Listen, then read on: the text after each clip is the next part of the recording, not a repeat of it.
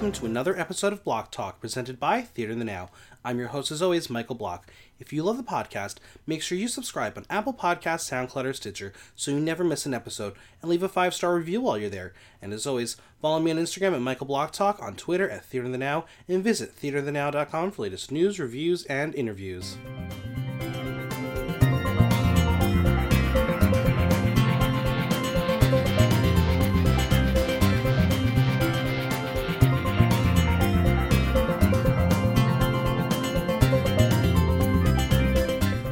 If you're not listed on Thoughtasy, then you probably don't matter. It's the man behind the curtain, the one and only Jim Silvestri. How are you? I'm doing very well. It's an amazing introduction. Thank you. Of course. I like to have fun with the introductions, and this is one of the very few times that I don't laugh through it. I am notorious for writing silly introductions where my guests will laugh at what I'm saying, and I will break, and then it takes 4 more recordings to do it. I'm impressed.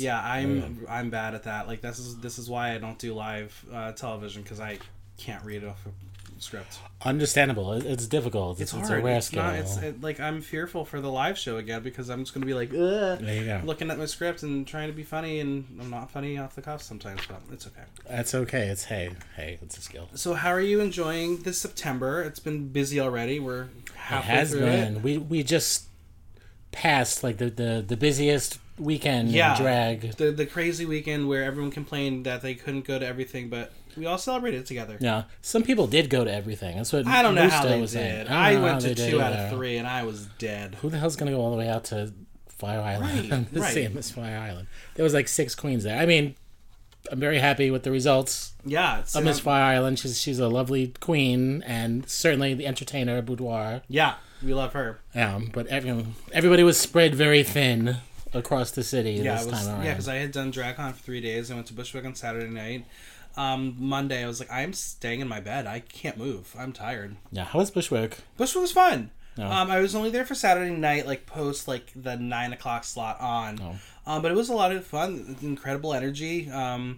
They're turning it out. It's an important show. Did it seem like very Brooklyn-y, or was it like... No, it had a nice mix of people because I got to see Marty perform. Okay. Obviously, they brought down some queens from around the world, so I got to see Crystal That's of nice. Drag Race UK, Violencia of Dragula Season 3, obviously Madeline from Season 3, but it was a nice mix of people. That's good. I mean, I'm glad that there's that platform, but I kind of miss that Brooklyn thing. Yeah.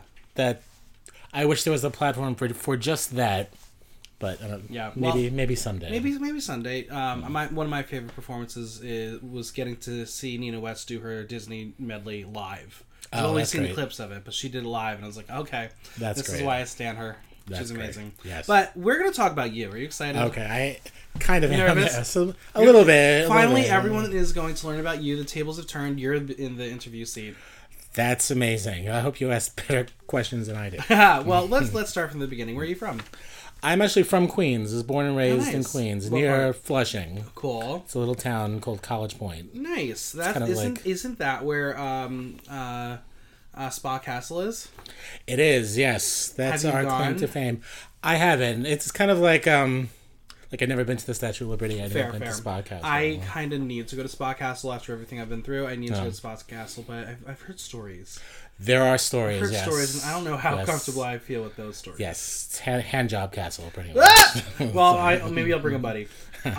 So, growing up in Queens, what was it like? What was it like to be so close to Manhattan, but a little further away? You know, when you're growing up in Queens, you don't really appreciate the fact that you live close to the city. I always wanted to live in the country when I was a kid, and so finally, when I went to college, upstate, 6 hours away near Buffalo, where it's you're in the middle of nowhere and there's trees and it's pretty, I'm like, this sucks. I want to go back to New York, and that's really when I started to appreciate New York. Yeah. So, what is it about New York that everyone is drawn to?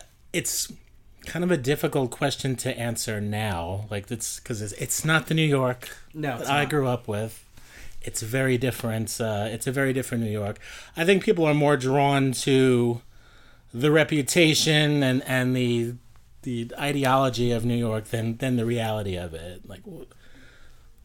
Walking around there now and seeing it, it's just very different. It's lost a lot of its character. It's very touristy. It is. How the hell do you live there when you're not a millionaire? I remember, because I'm from New Jersey. I've been to New York a lot as a kid. I remember going into Times Square and having a very vivid memory of what Times Square was. Like, for me, the focal point was the Virgin Megastore. Yes. There's no trace of what that place used to be anymore. Not at all. And now everything is a neon sign, and you have to look around, and all the tourists are looking around, and us locals are like, move so we can walk around. The appeal of New York seems to be slowly fading away. Yeah. That's sad. Yeah. When I was younger, before I was out, quote unquote, I used to always go to St. Mark's Place. I was like an East Village kid. I used to go to Coney Island High, and I used to go to all those record stores there and all the little punk stores there and buy all my shit. And I was living my best life, my best East Village life, and that was me. And that's all gone, more or less. It's all gone. So you said you went to school upstate. I did. St. Bonaventure, up near like Buffalo. What? Middle of nowhere. Yeah, middle of nowhere, and you get those snowy winters. The worst. Like, it starts in September, and it just doesn't stop. Lake effect snow, like 12 inches. It was hellish. It was a nightmare. I believe, because I think my uncle went to SUNY Buffalo, right? And they are known for their underground walkways. Yes, did you have those? We did not have those. No, we did not have those. No heated sidewalks. There were heated sidewalks, but it's like, didn't do anything. No. Who cares? Like, you're walking through a tunnel of ice, pretty much. What about St. Bonaventure drew you to the school? Well, my parents went there. I mean, it's kind of like it's a legacy. It was a Catholic school, and I went to Catholic high school, and I went to Catholic grade school. So it's kind of like all I knew was freaking Catholic school. Yeah. By the time I got to college, I became an atheist. So that's pretty much the end of my Catholic career. That's fair. Yeah. So you come back to New York. How did you get involved in nightlife? Well, like I said, I kind of came out later. I'd say in my mid-20s. I'll be generous. In my mid-20s is really when I started coming out into the scene. You know, I was always going to like East Village divey bars. I didn't really know where anywhere was. I just knew that all the gay stuff was on Christopher Street. That's all I knew was Christopher Street at that point, because that's what Christopher Street was known for. So I would go to like these East Village divey bars, and I would get so drunk to the point where like it didn't really matter what I did. And that's when I would like slump over to Christopher Street, and I would do all that cruisy stuff. I would go hook up in the bathrooms and hook up in parks and in alleyways. I was a big whore, and that was my first experience of nightlife, was that cruisy part of things. That doesn't so much, in just a short period of time, it doesn't so much exist anymore like it used to, especially on Christopher Street. But those are the places I was going to places like Ty's, and the bar that Rock Bar is now. What the hell is it called? The Dugout. I used to go to the Dugout all the time, and that's where many sordid things happen at the Dugout. So that's all I knew at first was gay life, was going out and being cruisy and living that fantasy and having that life. And I used to go to Boots and Saddle a few times. Like, Boots and Saddle was kind of boring. Yeah, the original Boots. The original Boots and Saddle on Christopher Street, a tiny little hole in the wall. Been around for 40 years at that point. And that was just a place where like middle-aged guys came to drink. It was a little cruisy. I would go there. The owner, the person who eventually became the owner, was just a bartender there at the time. So I would go there a few times. And then one night, I should say, there was a drag queen that showed up. It was Victoria Chase. Mm-hmm. Her name was. And I freaked out. Like, drag queens, like, to me, were just so scary and weird. And I didn't come back to that place for months. Like, what the hell is a drag queen there? Like, I can't be seen around drag queens. Yeah. But for some reason, eventually, I kind of, like, wandered back in. and Victoria was there, and we started talking, and we actually became friends. She's one of the few drag queens that are like my actual, someone that I consider an actual friend now is Victoria. And I gradually started to warm up to her. She was hired there to do a few nights. At that point, Robert, the bartender I was talking about before, was now the owner, and he was like in love with Lucky Cheng's, the new Lucky Cheng's, the quote-unquote new Lucky Cheng's that was on like 51st Street at the time, the huge one. And he loved that Lucky Cheng's, and he wanted to bring that experience into this little hole in the wall. So he wanted like wall-to-wall drag, and so all these drag queens started coming in. And this was right about the time when Drag Race first started. I think it was maybe like the second season. And Rebecca Glasscock had a show there at the time, so I got to meet her.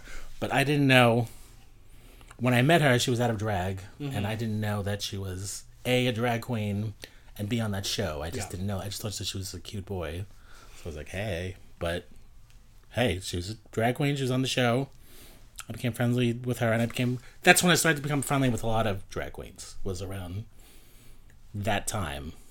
And I just kind of became known, I think, as like the guy who was always at Boots and Saddle watching these shows. So cut to a couple years later, you are now the face of New York City's most important nightlife blog, Thodacy. Hopefully not the face. I'll take the name, but I don't want that floating around out there. Tell us about Thodacy. Well, my experience, like I said, was so limited in the beginning. Like, I would just go to Boots and Saddle. I didn't know where anything else was. I didn't know anything about Hell's Kitchen. I didn't know anything about Brooklyn or the East Village or even Queens. I didn't know anything about these places. All I knew was Boots and Saddle. That's the only place I felt comfortable going in. And I realized that there were a lot of people like me, especially in that bar, that they would only go to that one place. And it just kind of dawned on me, like, I should go see what else is out there. Because there's other drag queens, there's other bars, there's other scenes. So I started doing that a little bit, and what I wanted to do was kind of add to what was already out there at the time. There were all these magazines, like there was Get Out magazine and Odyssey magazine, which is, I thought it was very funny when I eventually created the blog to call it Thodacy as a parody of Odyssey magazine. But then, like, as soon as I had made the blog, Odyssey magazine folded, so it became just like, you killed Odyssey. Funny. I killed Odyssey. I'm sorry, but I wanted to make like some kind of a one-stop place where everybody can go every day and see all the options that were out there, so that they weren't like I was in the beginning. Like, in order to keep this scene alive, you have to see the whole thing. You can't just keep going to one place. You have to spread the love, spread your money, spread your attention to all the boroughs, all the scenes, all the bars. So that's really what I ultimately wanted to do. And I didn't think that I was going to be the only one doing that. I thought it was just going to be one of many forums. Sure. But then everybody else kind of disappeared, and I became like the one doing it, which was kind of terrifying when I realized that you're trusted by a lot of people. I am, and I make some mistakes, so it's always very, I don't know, upsetting when I realize. Yeah, no, I get that. I'm in the same boat sometimes. No. What would you say is the mission statement of Thodacy? To let everybody know what's out there, and to let everybody feel like they're part of they're part of the bigger picture. I kind of like it. There's the listings that I do every day, but I also do interviews, and then what I ultimately like to create in my mind is like almost a Wikipedia made up of interviews. Sure. I want to talk to everybody that I can in the scene at all stages of their careers, and try to connect them together. So I make like this big web of information that I want people to be mindful of the community aspect of nightlife. How do you select the people you decide to feature? When I see their names coming up a lot. Or maybe if I see them personally perform and something about them speaks to me. In the beginning, I was the first few people that I interviewed were the people that I knew from Boots and Saddle, just like a few people. I was terrified to interview people that I didn't know. Oh, believe me, I'm in the same boat. So scared to do it. And especially people in Brooklyn at the time. I didn't know anybody in Brooklyn. I didn't know anything about that scene. So I think it was Horchata was the first one that I interviewed from Brooklyn. And she was lovely. She was very nice to speak to someone that she didn't really know. But once you speak to one person from the scene and they put your article out there, then their friends see it, and then they start to realize who you are, and then you become a little more comfortable with it. It's at the point now where if like somebody blows me off for an interview, I'm like, who the fuck are you to blow me off? Like, how dare you? Don't you know who I am? Do you get people messaging you being like, feature me? Yeah, I do. Not so many. I think people know that I'm going to get to them eventually. Yeah. But it happens once in a while. It's like it mostly happens with people that I've already interviewed that they want to be interviewed again. Right. I'm like, well, it's not that much to talk about. I spoke to you. Yeah, I mean, 6 that's months ago. the same with the podcast. Is like there are people that who would love to do another interview, but I'm like, what new things are we going to learn? Because like it's very formulaic the way I do my interviews. Yeah. But yeah, so there are certain people who within a year have had quite an adventure and new things happen. So maybe those kinds of people. But I haven't personally gotten to that point where I'm like, yes, let's do new interviews. Right. So you do the interviews. You also do the daily features of what's going on. How do you find all the shows? I just keep adding and adding. Like in the beginning, it took me about maybe a whole 2 months to create an initial calendar. And then really, I'm addicted to social media. I spend 3/4 of my life on Facebook. So I just pour through Facebook looking for ads and posts and all that. And back when I was doing it, people were very good with Facebook and promoting on Facebook. So it was a little bit easier to find that stuff. Yeah. If I started doing it now, it would be harder because people promote their shows on like Insta Story and Facebook Story. And if you're not friends with this is what I try to tell people. Like they think it's so great because it speaks directly to their base. But you gotta have a spread. You have to have a spread. If I'm not your fan, I'll never see your show if you only promote on your story. Sure. You have to put it on some kind of a public forum where somebody could stumble across it, And do you find yourself having to like do a lot of work like in the morning, but okay, wait, this person does have a show, doesn't have a show, they have this person a guest. How much work daily do you have to put into it? I put about, for let's say the weekend posts, which are longer, probably about 2 hours. It takes about 2 hours to go through all. It's kind of like a science now, and I can go through it pretty quickly. But I also have to wait for people to provide the information. I'm sure this could get overwhelming, but would it be acceptable for someone to be like, okay, this is my show, I'll message you, this is the info? I would actually love it if everybody did that. There you go, people! There's the new formula. Message Jim. Just message me. God, that would just be so easy. There you go.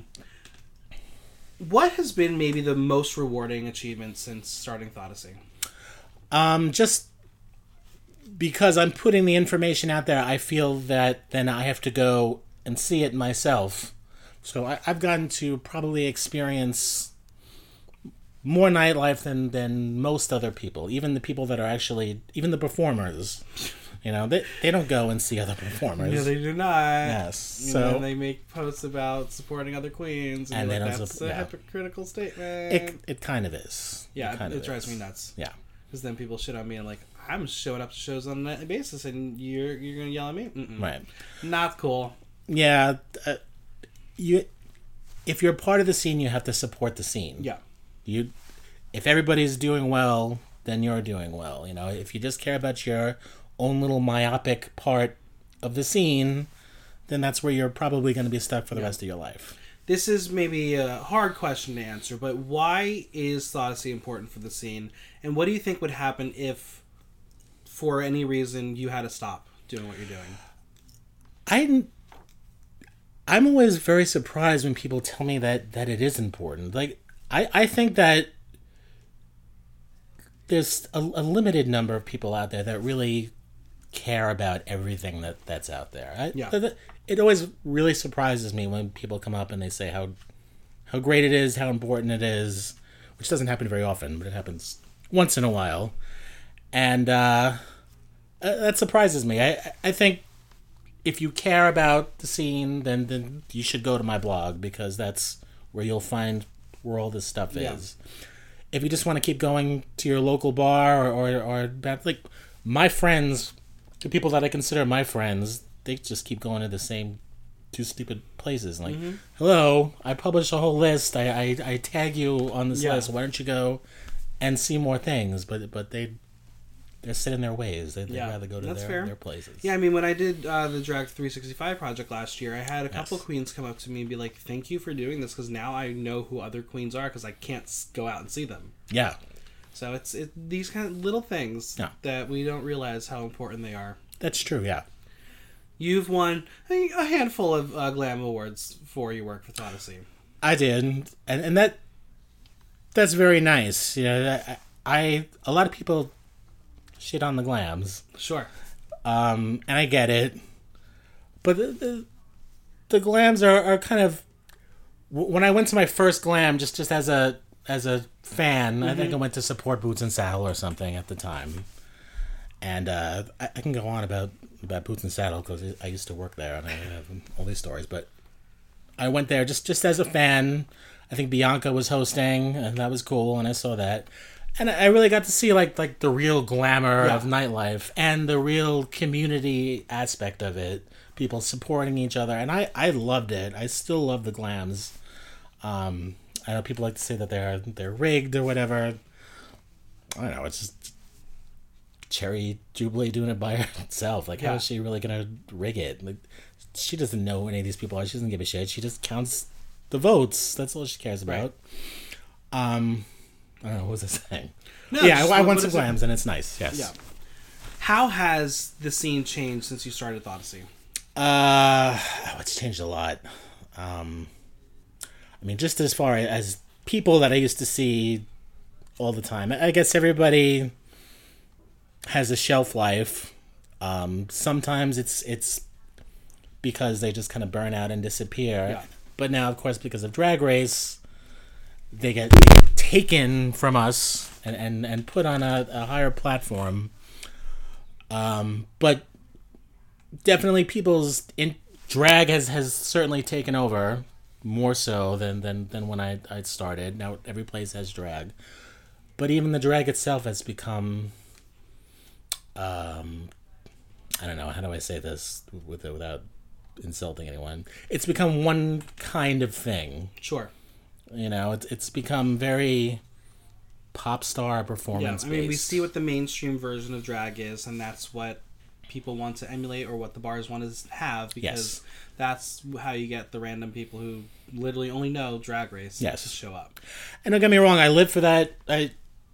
Those performers who perfect absolutely that pop polish, that could sing and they could dance and do the beautiful looks.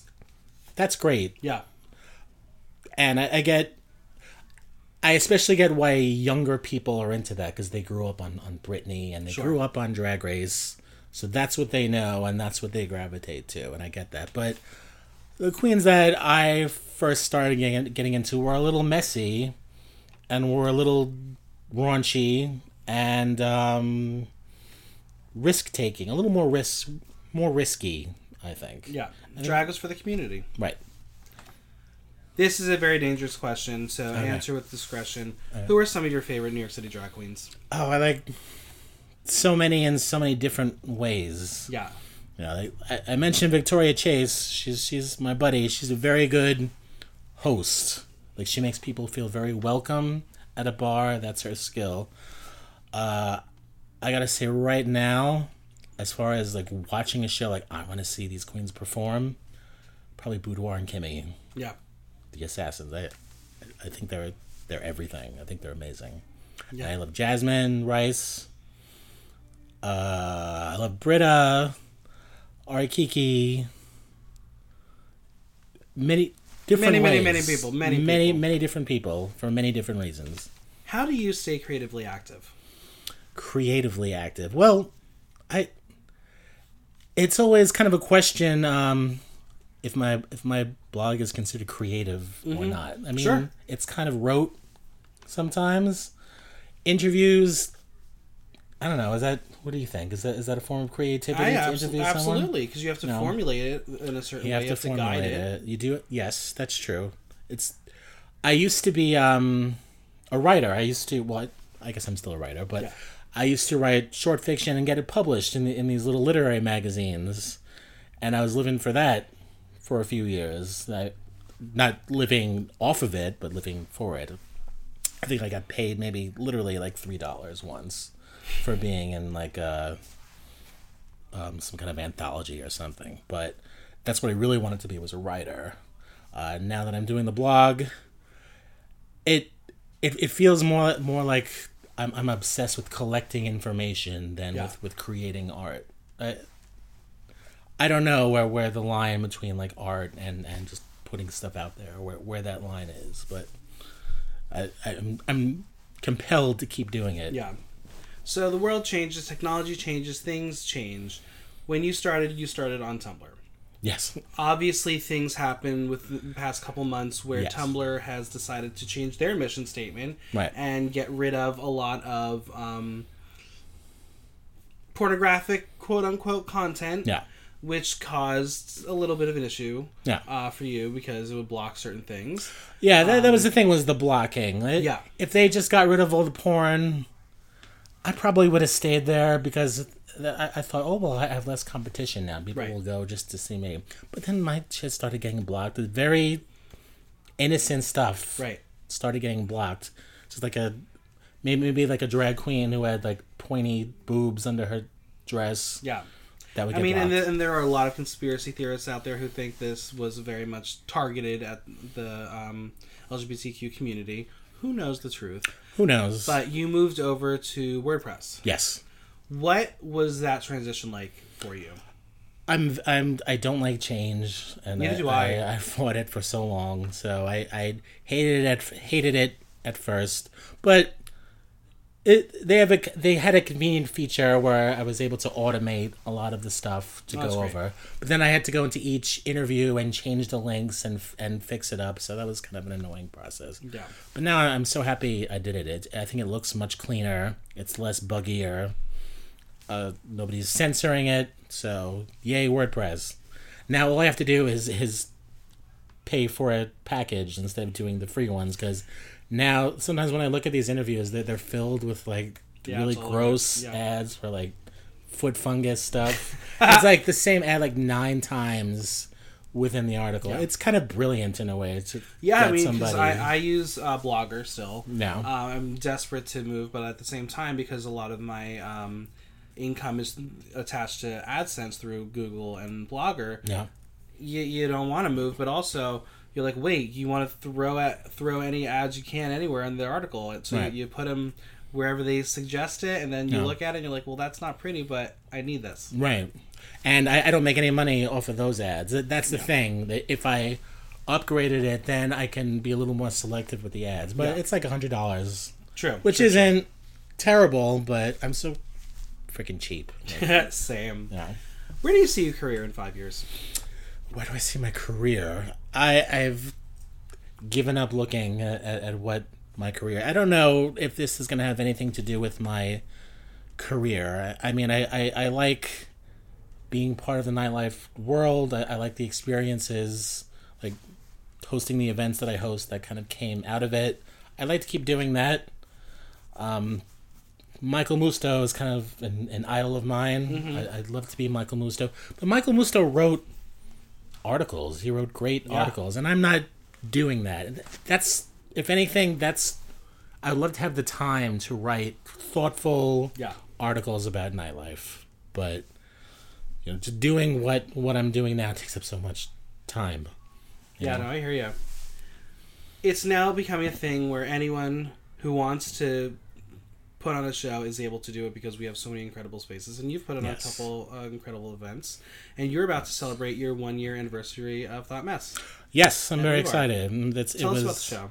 It was the first show I created. It's at Rebar, which is not a space that I was very familiar with before I went there, but that's one good thing about doing Thoughtsy is that you start to realize what places have events on what nights, right? And so then you can go and take advantage of that. So that's what I did, and I really love the space. It's mostly a dance party. We have a DJ Galindo, that I knew from Boots and Saddle, and I have two hosts, Marcel, who's like a little up and coming singer now. Check him out; he's performing at some of the bars. And it's been Butchie, who's a go-go boy. He's had to step away a bit because he has a busy day job, but hopefully he'll be back in October, so I've had some guest hosts. And we have a queen of the night. And I've been able to go through a whole year without repeating queens. Amazing. Which I love. For some reason, I was obsessed with doing that. Like, some queens are like, can I come back? Can I come back? And I'm like, no, not yet, not this year. What inspired you to start this show? I just kind of got jealous of all these people that were doing parties and having fun. I'm like, I want to do it too. It's a lot of work. It's not a lot of money. Nope. But it is rewarding. Like it's one thing to sit back and write about and report about things, but it's another thing to be a part of that world, and it gives you a better level of understanding of what everybody does and of how people really are. You get a lot of insight into working with people. Like, when it's one thing to see somebody perform and live for them and they're nice to you because you're a customer or you're a nightlife writer, but when you're the person that has to like hand them the money, it's different. You see different sides of people, for better or for worse. Yeah. You see different sides of people. No, I hear you. Yeah. What has been one of your favorite memories of Thought Mess? Let's see. I really actually loved, around Christmas time, we did two shows. Nidra Bell, who was on The Voice, who I knew only a little bit before then, but I loved her. She came, she just like stole everyone's hearts. She's such an amazing singer. Chris Weaver from The Voice. That's what she's known as now. I don't know what's happened to her. I kind of feel like she just... She's at Vodka Soda. Step back. I don't think she is anymore. Not anymore? Oh. Not anymore. It's kind of news. I don't know why. But I kind of think she's maybe over it and maybe wants to do... The music, which she should do. She's amazing. She's incredible. Yeah. What's next for Thought Mess? Probably more of the same. I want to keep with the formula with having a different queen every week. We just had our first... I booked my first Drag Race girl for the last one, for this past week. Trinity K. Bonet. That was a very nice experience. And once you book a Drag Race girl, you kind of want to do it often. Yeah. It's not the cheapest endeavor, so you have to really talk your employer into explaining why it would be a good idea to have this or that person. But it's usually worth it. People will come out absolutely for the Drag Race girl. So we're going to play a game called This or That. Okay, work. Just literally pick one or the other. Okay. Cats or dogs? Cats. Beer or cocktail? Cocktail. Applebee's or Chili's? I guess Applebee's. Do they still have the unlimited hors d'oeuvres? Probably. That was my last... Oh, no, that's TGI Fridays. Oh, yeah. I get those all mixed up. I guess Applebee's. Elmo or Big Bird? Big Bird. I fucking hate Elmo. I hate Elmo. Mickey or Bugs Bunny? Bugs, because he was a drag queen. Yeah. Modern or antique? Antique. I'm old. Antique. Lust or love? Lust. Work hard or play hard? Preferably they're one and the same. I'll say play hard. Who really wants to work hard? That's fair. No. Rich and bored or employed and tired? Rich and bored. I love that whole aesthetic. Yeah. I love that Lana Del Rey shit. Like, oh, I'm so bored and life is so meaningless and I'm at my beach house and everything is so sad. I love that. I aspire to be that. Day or night? Night. Dance party or drag show? Drag show. Facebook or Instagram? Facebook, sorry. I Instagram, I'll deal with it, but Facebook all the way. Brooklyn or Queens? Brooklyn. And Drag Race or Dragula? I'm still gonna say Drag Race, but ask me again in a few months. I'll probably change my mind. Yeah. You've attended a lot of shows. You've judged a lot of artists. Mm-hmm. Is there a singular performance that sticks out as the most memorable? Oh, that's a good question. I think when we were judging Lady Liberty, yeah, Jasmine Rice coming out with doing the opera with a live orchestra. It was so extra. I was just like, oh, come on. But it was gorgeous. Yeah. And I lived for that. We saw a lot of great performances at Lady Liberty, I think. That's one thing that I'm very happy to have been involved in. That really helped get my name out there. Yeah, same. Yeah. And we got to see so many great people. We saw Evie Oddly. We sure did, and I do not remember. I remember Soju. Yeah. Did not remember Evie. Evie, she had like these weird, like, I don't know, like these sticks. She was covered in these sticks, and she did backflips. It was interesting, and she was very movable then. That was kind of her thing, and still is her thing, I guess. What makes a drag performance good? There is no specific answer to that. Sometimes a queen could be a complete mess, look like a mess, fall all over the place, but she just connects with you. You have to make that connection, either because they wow you and you gag and you live for it, or you just make some kind of a human connection. Preferably, if a queen can come close to doing both, then she's the best that she could be. You've seen a lot. Yeah. What is the wildest thing you've seen happen in nightlife? Either performance or behind the scenes drama, and if you got conspiracy theories, let's throw them out there. You know, all the good stories I feel like I miss. Like I hear about queens like flushing each other's makeup down the toilet and then getting into fist fights. I've seen a lot of like famous people. I mean, I just I was co-checking that night at Pieces that Adele and Jennifer Lawrence came through. It seems like kind of a lame example because it's celebrities, but it was interesting just to see how people interact with celebrities now. Right. That's so weird. Like nobody was coming up to them and saying, "Oh, can I have your autograph? Oh, can I take a picture with you?" Like nobody was bothering them, but everybody stood around them in a circle, filming them.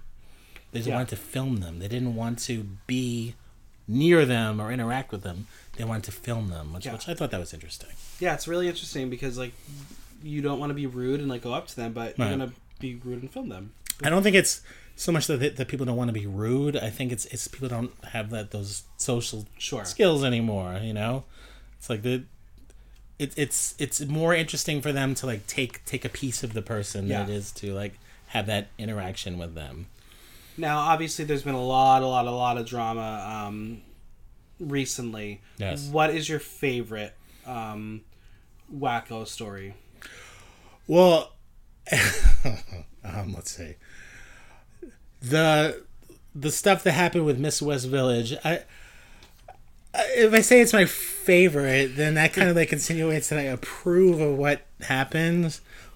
But it infuriated me, but it was just so fascinating, and it is kind of like a little movie in a way. Yeah, it's one of those situations where you like couldn't fathom that it happened, but you also could fathom that it happened because it's not the first time. I feel like everybody just should have known better.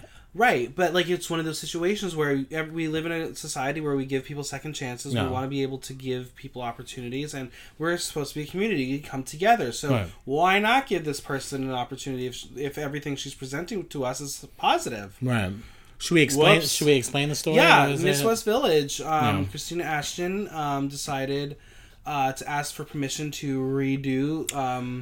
She was the original Miss West Village at Boots and Saddle. She was a Boots and Saddle queen, and they had the original Boots. They had the original Miss West Village there, and which was another shady situation about what the purpose of that Miss West Village was. But regardless, this Cher impersonator, which is pretty much what she was, and she didn't do it very well. But she worked at Boots and Saddle. She became the original Miss West Village. She had some shady dealings with some other queens where she may or may not have owed them money for things. I don't know. I can't confirm either way. But after those dealings happened, she disappeared for a while. And then she came back and she wanted to do the Miss West Village pageant again. Yeah. She wanted to pass her crown down, and she was in charge of everything. And everything seemed fine. Everything seemed fine. She got some venues to provide, vendors, to provide prizes, money. She said she had the crown. She said she had the sash. She had everything all planned out. It sounded on the up and up. It didn't seem any reason. There were no red flags. There's no red flags. Like, what's the most that you could do from, I don't know, throwing a scam pageant? Like, what would she get if you give certificates from Krylon? Like, what would she really get from it? But who knows? Because like 3 hours before the pageant was supposed to start, she had a family emergency and disappeared. Right, and I had seen her the day before. She came to the View with me. No. Telling me everything's ready to go. Showed me a picture of the crown. Blah blah blah blah. And it's like, okay, exciting. No. And because I knew a lot of the contestants, no. I knew a bit about what the competition was, what the categories were, what everything was supposed to be. So as a judge, right. I sat on a panel where I was the only one who knew everything.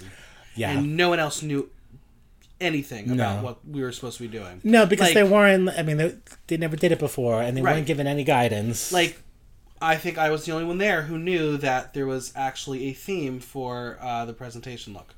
I didn't even know there was a theme for the presentation look. ABBA.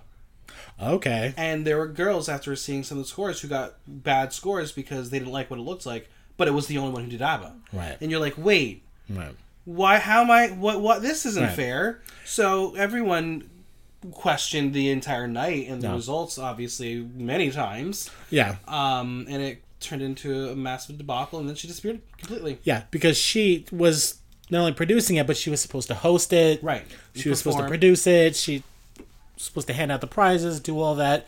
But she disappeared with the prizes, with the crown and the sash, which probably didn't exist to begin with. Who knows? And she disappeared. And I, for my part, tried to reach out to her after that. I said, listen, it was such a shit show. It was just such a disgrace. I was so embarrassed for everyone that this happened. Like, you have to do something to rectify this. And she said, I know. I'm going to do something after the break or whatever. So I stayed with her because this was right before the 50th anniversary of the Stonewall riots. Yeah. And she's having a Miss West Village pageant, and she wants to pull this shit, whatever it is that she pulled, whatever happened. This is what she wants. This is what she wants the legacy of the West Village to be. So I asked her again, and then she wound up unfriending the entire city of New York. Everybody. It blocked was like, everybody. Oh, okay. Now we see. So now, regardless of whatever, it's like a hit and run accident. Like, maybe it was your fault or maybe it was the driver's fault, but once the driver drives away, it's the driver's fault. Yep. You know, and you're not going to live up to, you're not going to own up to this tragic mistake that you made. What do you expect to happen? So we had a crowning ceremony for Tiffany, who was the winner, and that was nice. It was something. Yeah, it was something. No. Well, let's bring it all happy for a second. Yes. How can we come together as a community and instill the idea of positivity rather than continually tear each other down?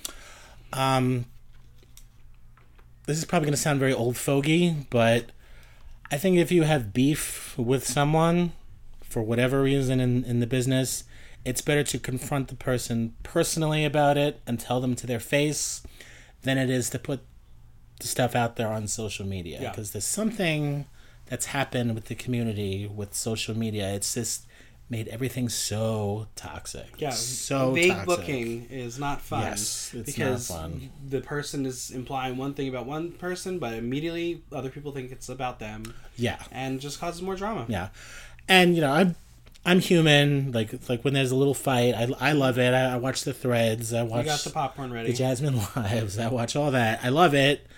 But what happens is, after that initial thrill is over, is like a taint, and it just gets bigger and bigger, and it's so negative. So keep your business offline and deal with your stuff in person. And I think you could solve more problems that way and involve less people, which is the number one piece of advice I have to give to everyone is when you have drama, don't bring so many people into it and don't go into somebody else's drama. Yeah, it's kind of unbelievable how many people want to make themselves a character in nightlife drama. Like, bitch, you'll get your chance. It'll Stay happen. out of this one. We're going to play a little word association. Okay. So first word that comes to your head, and this is the bar edition. Okay. Do I sit? So you're going to give me like names of bars? Okay, this should be fun. All right. Let's start off with hardware. I could say anything? Anything. I like hardware. Hardware is very polished. I don't care for a lot of Hell's Kitchen bars, but that one I actually like. It's got a nice vibe to it. Some of the bartenders there are a little bit up their own ass, but some of them are also very lovely, and all the shows there are good. Yeah. The Ritz. The Ritz. I think I'm too old for the Ritz. Like I'll just say that. The Ritz is for kids. Yeah. And I do a monthly column called Bar Babe of the Month, and it's getting harder and harder to do because a lot of bartenders. Yeah. You know how bartenders can be, and I've never gotten any help from the Ritz bartenders at all. They could give two craps about being featured or about me or my blog. Their loss. Their loss, exactly. Next is therapy.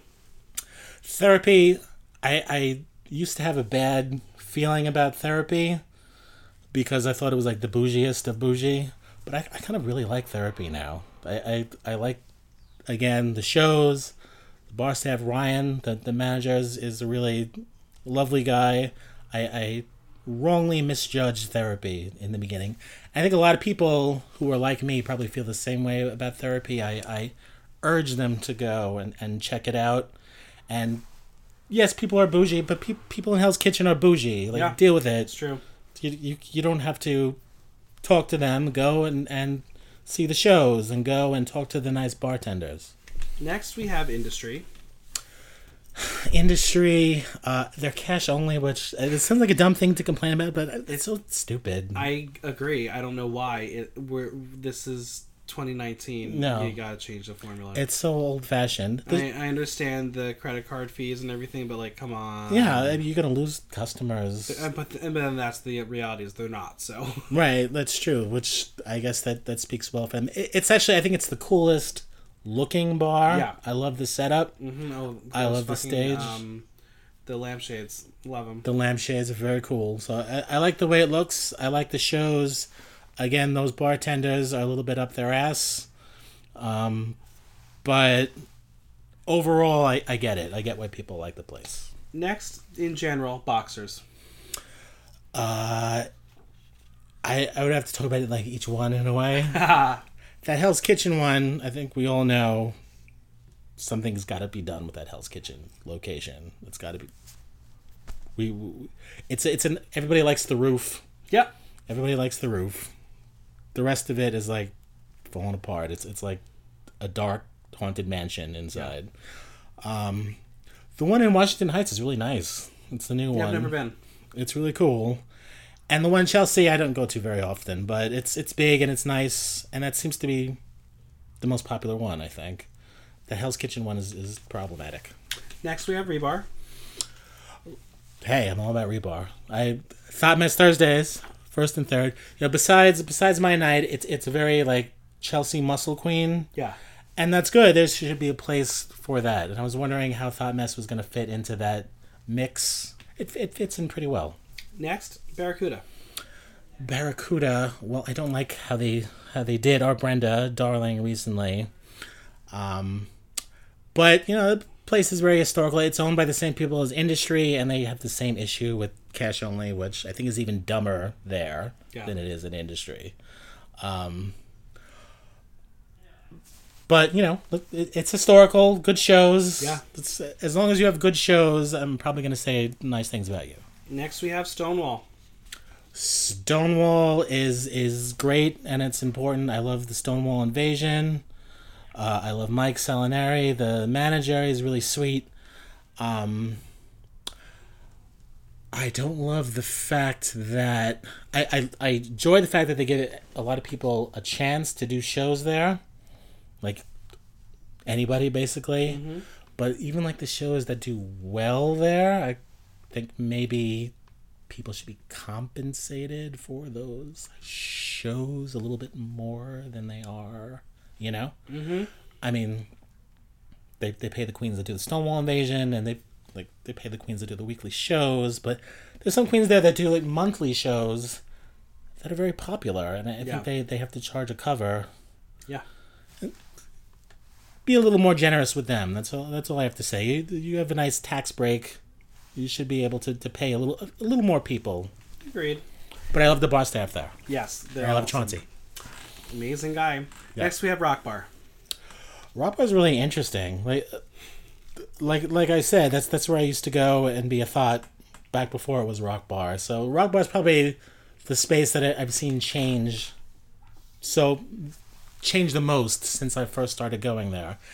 And, you know, I like what they do with the drag shows there. You know, they don't pay the queens a lot, but I think that's okay because it's not a drag bar. Right. You know, it's becoming one, and that's something that may need to be reevaluated down the road. But for now, they're giving all these queens a chance, and these queens are working really hard, and they're starting to make it into a scene. Yeah. And that's great. They mostly do bear stuff, and that's great too. There should be a place for that.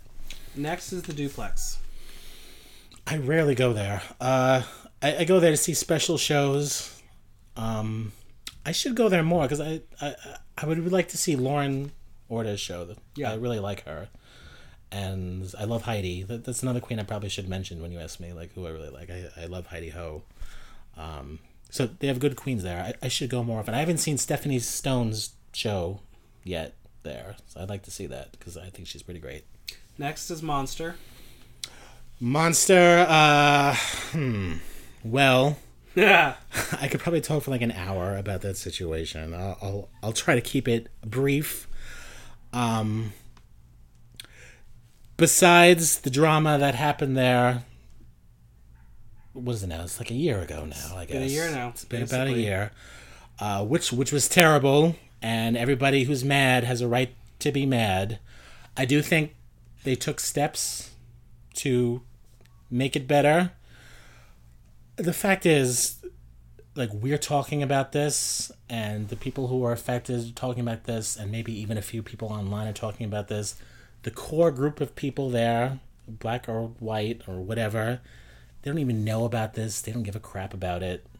You know, Yeah. That's an historical bar that people enjoy going to, and some people just, they don't care about any of this. Yeah.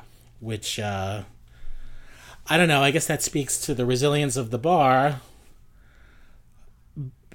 but maybe it doesn't say much about the community. I don't know. Yeah. Next, Club Coming. I like Club Coming. I kind of want to do more things there. I always hear about like really cool things that happen at Club Coming, and I've seen some good shows there. It's very small and eclectic. I haven't seen Alan there yet. I've been there twice recently, and he's been there. Really? Yeah. I'm jealous. Yeah. I haven't seen him. Macri Park.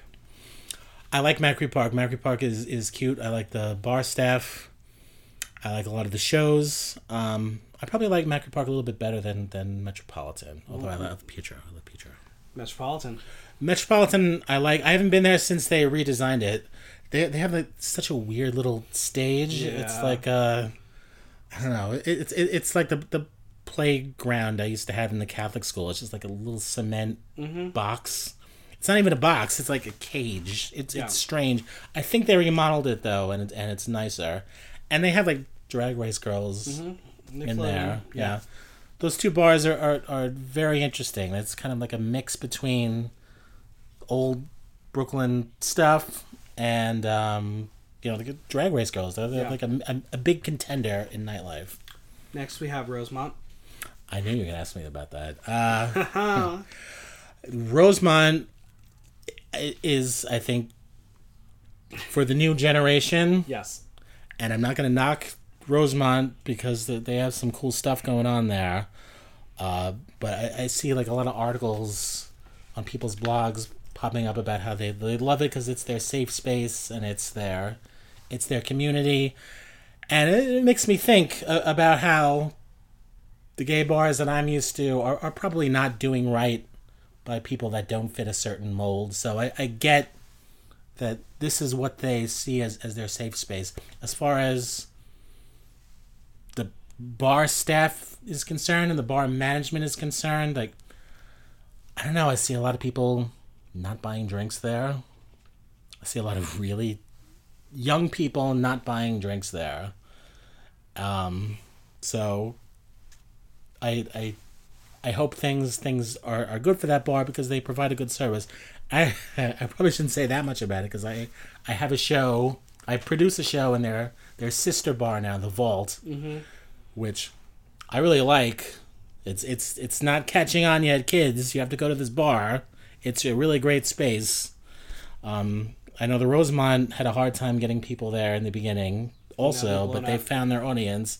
This bar needs to find its audience, The Vault. It's going to be the next big space. Watch me. Next is Icon. Icon, I should go to Icon more. I really like the stage of Icon. Yeah. I was there to see Chola's show on a Monday a while back, and that was really fun. I really like Chola Spears. I think she's very underrated. Yeah. I'd like to see her do more. But I like the space of Icon, yes. And finally, let's just rest in peace, but Boots and Saddle. Aw, Boots and Saddle. Old Boots and Saddle was a very strange and unique atmosphere that will never be replicated. The newer Boots and Saddle had its charms, and I liked it. And the layout would change every time you walk in there. It was the same with the old space, too. The owner was crazy. He would flip the bar around 8 or 9 times. It was ridiculous. You would prepare for a show and then realize, wait, that's where's not the stage? What are you doing now? I mean, literally the stage. I mean, that's pretty profound that the stage would move every few months. Like, you'd walk in and the stage would be right in front of you, and then you walk in the next week and the stage would be like behind the kitchen. Like, what are you doing? Like, why would you think this is a good idea to do this? But he was crazy, and well, it's one of the reasons why we have what we have with Boots and Saddle today, which is nothing. All right, we're going to play Tea Time. Very similar to the same game, but okay. I'm going to give you names of people you've worked with, taken a picture with, been in the same room with. Okay. Nightlife people. Okay. And you're going to tell a story, share some tea, whatever you want to say about them. Okay. I can do that. First up is Fifi Dubois. Oh, I love Fifi. Fifi is going to be... and you said you were going to do I said I was going to do that. I already did it. Oh, my God. See, I told you everyone does it. Everybody does it. But how could you not love Fifi? I know, right? It's impossible to not love her. She was my very first Thought Mess guest, one of the first drag queens that I knew. She's coming back for the year anniversary. She's won some crowns. She needs to win more. I think she's great. Yeah, she's amazing. Next is Hibiscus. Hibiscus is a darling. She's a sweetheart. She's another one that I want to see do more and more. Hibiscus will do anything. Like, she loves to perform. She's not going to give you a problem. She's available. She'll be there to perform. She's so inspiring in that way. And we saw what was the dance thing that we saw at Sony Hall? What was that called? Leg Up in Life. Leg Up in Life. They're throwing her up in the air, and she almost got impaled by the spikes. She's amazing. I live for her. Next is Jackie Cox. Jackie Cox, I also enjoy. I won't say love. I enjoy Jackie Cox. I love Jackie Cox. Okay. Yes, of course I love Jackie Cox. Jackie is really sweet. He's a cute boy, by the way. Am I allowed to say that? Yeah, definitely trade. Yeah, definitely trade. She occupies her own space in nightlife. I booked her for a Thought Mess a few months ago, and she very graciously accepted. she was like so out of her element at that point. She didn't know what to do. She doesn't really do bars anymore. Right. Except unless she's guesting with Paige, and that's a whole different show. It's a whole different thing. But she's never like hosted a dance party, probably in years. She was a good sport about it, and the kids lived for her. But I could tell she's like, I want to go back to the I Dream of Jackie 6, Give her do the cabaret shows. Yes. Next is Yuha Hamasaki. Yuha was probably like the second queen I met. She's crazy. She's fucking nuts. I love Yuha. Yuha's very smart, and I hope she comes off as ditzy, but she's a lot smarter than people realize. She's a businesswoman, and I have a feeling that one day, like, she's not gonna tell anyone. She's gonna suddenly like open a huge business and be like a multimillionaire. I think she's like saving every single dollar, every single penny that she makes. I've heard she's very frugal. That's what I heard, and I believe it. Yeah, she's very smart. I wish she did better on the show. I'm sure she wishes it too, but she has made the most of those 3 episodes. Let me tell you. Next is Pissy Miles. She's great. She's very funny. I think she might be, just as far as like a comedy queen, the funniest in the city right now. All right. And I actually got to see her in a weird college in New Jersey not too long ago, like totally outside of the elements of bar fags, and she was she owned that crowd, like they were eating out of the palm of her hand. She's so smart and she's so funny, and she knows when to go there and when not to go there. Yeah. And that's a skill that I wish I had, and I bet a lot of queens wish they had. Next we have Vivica Galactica. She's someone I just got to know recently. She's a lot of fun to work with.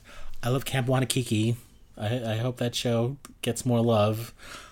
She's really interesting. She has an interesting story from Colorado.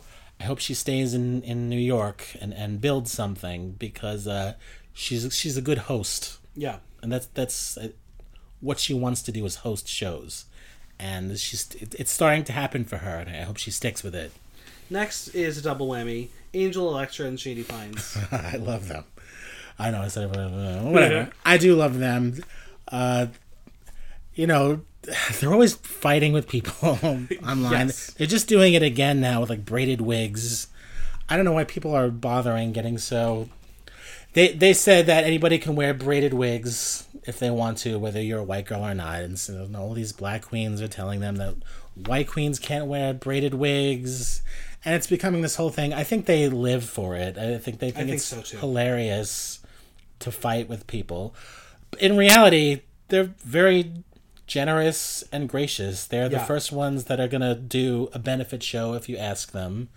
They're angels involved in Drag Queen Story Hour. They have good hearts, but I do think they like to throw down with other queens. Next is Chola Spears. I love her. She's hilarious. She's weird. Yeah, I love it. And I think we need more Chola, definitely. Next is Foxy Scamazon. Foxy is someone that I had no idea who she was. She was a friend of one of my hosts for Thought Mess, and they brought her on. I was hesitant to bring on a queen that I didn't know who she was, because I know who everyone is. Right. So if I don't know who you are. And she's great to work a party like this, because she always has an amazing look. She has a nice way about her, the way she talks. She's very country, but she looks very urban. Like, she is the kind of very high fashion, like kind of hoish, but still high fashion look to her. And she loves performing, and she loves turning looks. And I'm very curious to see where she's gonna go. I kind of wish she would stay off of Facebook a little bit. But next up, Lacey Stoner. I'm really intrigued by Lacey. I want Lacey to host one of my Thought Messes. I don't know. The city seems to not really be embracing the bearded queen yet, but I think she's someone that can kind of bridge the gap a little bit because she's funny and she's kind of Brooklyn, but she's not too Brooklyn, and she's got funny mixes. You know, we knew Ish from Lady Liberty. I think he used to threaten to do drag, but I didn't think he was actually going to go through with it. He did. He's a pretty natural performer. I'm kind of surprised, you know, when you're on that end of things. Ish anymore. Yeah, exactly. Did you see her at Bushwig? I saw pictures of her. She's amazing. Yeah. Next up is Avant Garbage. Avant Garbage is somebody that I want to work with more. We started doing a show at Stonewall. I think she's kind of a genius, and she's not going to be everyone's cup of tea. That's just the way it is. But some people are really going to get her, and she's going to have a huge following. She's so smart, and some of the stuff that she does is so out there and strange. But you're never there shaking your head like, what's going on? Like, you always get it, but you just don't know like how she got there or how she brought you there. Let's talk about Erica Clash. Oh, I like Erica. Erica was the very first person that I interviewed for Thodicy. She's very sweet. She's come a long way with her looks. Yeah, I would like to see her again. Yeah, I saw her at DragCon. She was very lovely, very sweet. Yeah. Did she, was she just walking around? Did she? Yeah, she was just in the look. Just having fun. Good, yeah. I she moved to San Francisco like just when she was starting to happen here in New York. Yeah. She moved to San Francisco. And I actually think San Francisco probably suits her better. Because San Francisco, they like it when you do those long form acts. So you just come out and you do this one thing and you leave. Like Poppy, your friend Poppy, she moved out there, and she's probably also doing. She's doing fine there. Good there, yeah. That's her thing. Next is Megami. I'm just getting to know her. She's got that cosplay thing down. I like her. I like what she does. I like her looks. I've been living for what she's been putting out on Instagram. She's probably someone that I want to talk to around Halloween. See if I can get her to do a number there. She seems to be good people's. Next is Ari Kiki. Oh, how can you say a bad thing about Ari Kiki? She can be a little shady though. Not to you, not to a person to your face, but she will spill the tea. And she does it. She has a podcast now with Vicky, and I love that podcast. I have to say, I think they're very funny together, and they spill a little tea. They're out there, but she's very respectful. Now that she has like a 9-to-5 job, she doesn't do drag during the week anymore, which kind of annoys me because I want her to do my night. Yeah, but she has to be responsible. Next up is Britta Filter. Britta, I think Britta is like one of the best queens in the city. I agree. I think she's pretty much the full package. I think we'll be seeing a lot of her. Yeah, soon. Maybe we'll see. But I think I love her froggy voice and her crazy hair and her outfits and the way she talks to people. She's the whole star package, I think. Let's do a little bit of a throwback from Britta to Tara Hyman. Oh, Tara. God, I wish Tara the best. I haven't heard from her in a while. She had to take a step back and deal with some of her issues, and I hope that's the case. She was very funny. She had a very weird sense of humor, but always funny, always on. I think that's maybe was part of the problem with her, is that she was always on. I just think that she was constantly on, and I think that eats away at you, so you need to be off for a while before you can be on. Yeah. We've mentioned him before, Butchie Gamble. Oh, Butchie. He's really sweet. He's like my little nightlife nephew in a way. I'm always trying to help him with opportunities. He's working to be a fitness trainer, a personal trainer. So that's taken him away from hosting Thought Mess for a little bit, but I'm going to take some credit. He's with Jace Vegas now. They're a couple. I'm going to take some credit for that because Jace was coming to our nights and was spending time with Butchie. So Lucky being a matchmaker. A little bit, yes. They probably wouldn't agree with me, but I'm going to say it anyway. And finally, last but not least, Viva Vidalia. Viva is my girl. Viva and I think are very similar in ways and in the things that we like and we don't like. She's the host of my monthly night, Viva and a Diva at the Vault. Mm-hmm. And that's turned into a few different things, but right now it's mostly just her and another queen gabbing and chatting and doing a few numbers, and it's very cash, and she's great at it. She could do everything. She could sing, and she's doing more of that recently. I think she should be nominated for a Glam Award for her singing. She can dance. She could sew. I think she's definitely one to watch. How important is social media in the drag scene today? It's very important, and there's no point in denying that. It's completely 100% vital. I don't think things like the number of your Instagram followers should be as important as they are. I think it should be important just to get information about you and your shows out there. I'm a little ignorant of how much impact your number of followers are to your career. I know people say that it's important. I don't think in New York it's very important. No, give and take. Sometimes it is. No? Yeah. I guess so. I think that there's just so many queens in New York. There are a lot of queens. There's a lot of queens. There are a lot of opportunities, but sometimes you see it going to the same few people. Yeah, but I think that's mostly because of reputation. Mm-hmm. Just because... Well, and reputation nowadays seems to go hand in hand with the amount of followers. Usually when there's one particular bar family that hires a queen, that sets off a green light for everybody else to hire these queens, and then everybody does hire these queens. Yeah. So that's how it works, I think. Where do you see the state of drag in 5 years? I think Drag Race, some people might get mad at me when I say this, but I think it has peaked. You know, it's great that now there's going to be a British season and an Australian season, but I think that's going to be the death knell in a way. And I think when Drag Race starts to wane, I don't think it's going to go away. It's never going to go away, but I think the popularity of it is going to wane, and that is going to affect the number of queens in the city, their reasons for doing drag, their styles of drag. I think it's gradually going to affect that. It's probably going to be something else entirely.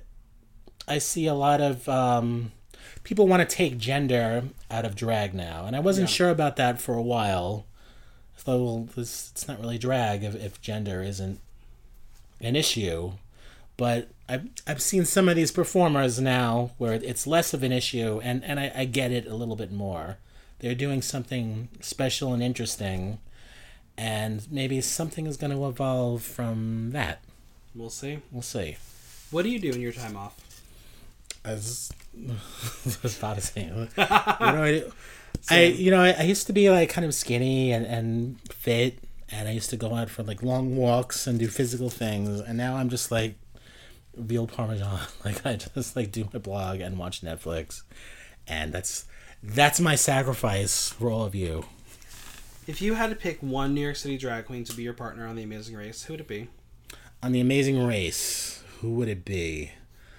That's a good question.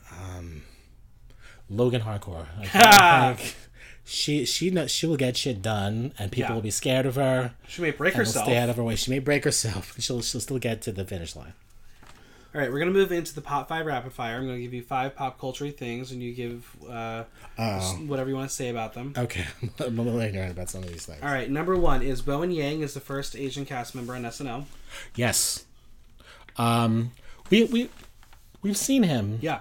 And he's funny. He's very funny. And that was very exciting to see that happen. It kind of came out of the blue. I don't know if that's something that people knew about. I haven't heard a lot. Because I knew he was writing last season. Now he's the face. Yeah. I haven't heard a lot from the queer comedy community congratulating him. I wonder if people are it's jealous. Well, maybe a little bit. It's slowly coming out because there was another cast member that was announced that He was racist or something. Racial slurs. So No, that's getting overshadowed right now. Unfortunately, I guess so. That kind of sucks. Number 2 is the Democratic debates. I did see those. I missed the first two, but I saw this one last night. Elizabeth Warren. I'm Team Liz. Okay, all right. But I don't think anybody did a terrible job. I know everybody likes to hate on Joe, which I think is a little weird. That he was Barack Obama's vice president. It's so strange that people have he really is turned one of on the him best so vice quickly. presidents we've had in a very long time. Absolutely, and one of the most active. I mean, I get last night he seemed a little tired. He got a little tired about halfway through and was kind of grumpy with people. Grumpiness is certainly not a factor for me to consider not liking you. I'm the grumpiest bitch you'll meet. But I don't think anybody, except for the guy who called him out, what was his name, Castro. Yeah.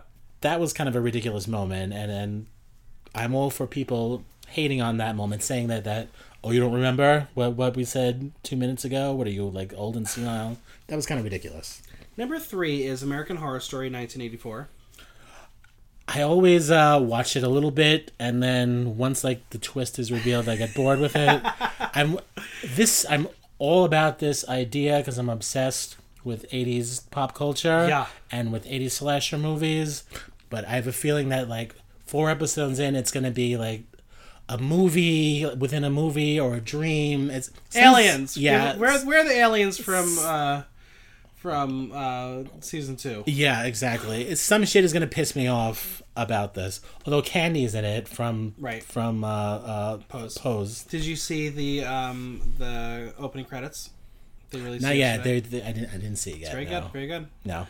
Number 4 is Don't Call Me Angel by Lana Del Rey, Miley Cyrus, and Ariana Grande. Well, it sucks. It's such a waste. Get used to it because every drag trio in the world is going to be doing it. You know, that's when I heard that they were going to do this song, I was excited about it because I can't stand Bang Bang Into the Room anymore. I can't watch another interpretation of Bang Bang Into the fucking Room. So like, oh, now there's going to be something new. But I can't even see drag queens doing it. Slow. It's slow, and it's an Ariana Grande song that they put 2 little parts into it. Like it's not really.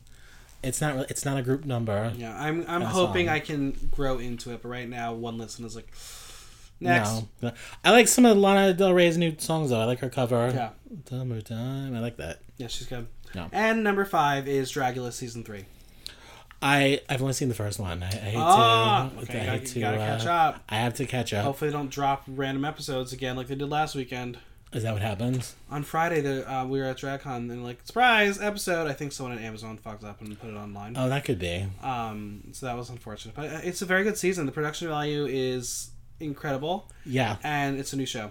And Madeline, I'm one thing that annoyed me about just people are gonna get mad at me. That one, I think she's non-binary. They're non-binary. Or is it a king? Land Insider or Hollow Eve. There was one who complained about somebody said fishy. Oh, Hollow Eve. Yeah. Hollow Eve, and I get it. That's a good conversation to have, but you're representing somebody that hasn't been on one of these competition shows before, and you're going to go right into that on day one.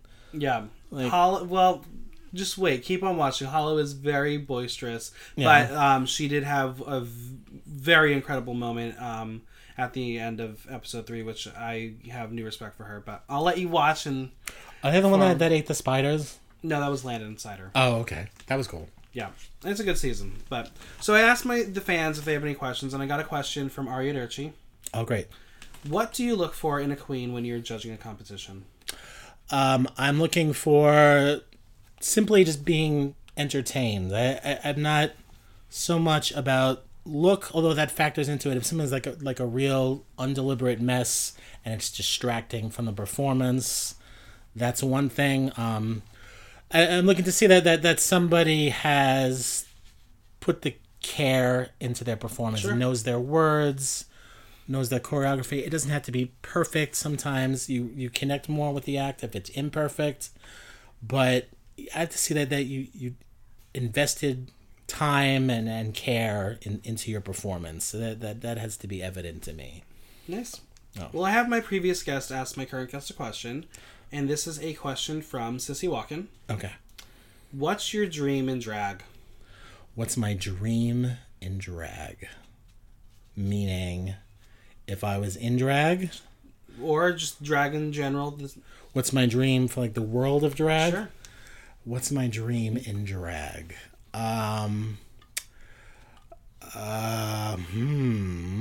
You're probably gonna have to edit out a lot of these hmms.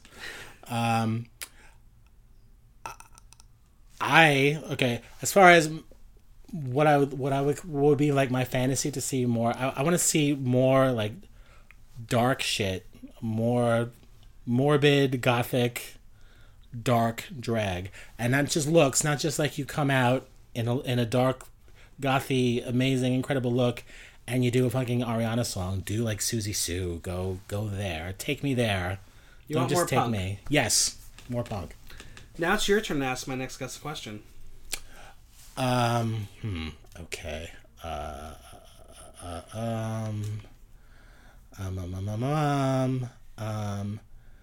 If you could be any animal, what would you be? Oh, I like that. I like that. No. Well, if you've gotten this far in the podcast, use #Thoughtsy. Where can we find you on social media? You can find me on Facebook at Thoughtsy NYC. You can find me on Instagram, although really it's just pictures, but whatever. It's Thoughtsy with a 0 instead of an O. I'm still on Tumblr, but I just kind of auto-post there. You can mostly find me at thoughtsy.wordpress.com. That's my home base. Amazing. Well, thank you for talking. Thank you so much. I had fun. I thought I was going to say horrible things, but no, I you're didn't good. do so bad. This is good. I'm glad you didn't ask me about vodka soda bottoms out. Thanks once again to Jim for joining me. Make sure to tap that subscribe button and leave us a 5-star review. Follow me on Instagram at MichaelBlockTalk. If you have any questions or comments, drop me a line at theaterthenow.com via our question link. Until next time, I'm Michael Block, and that was Block Talk.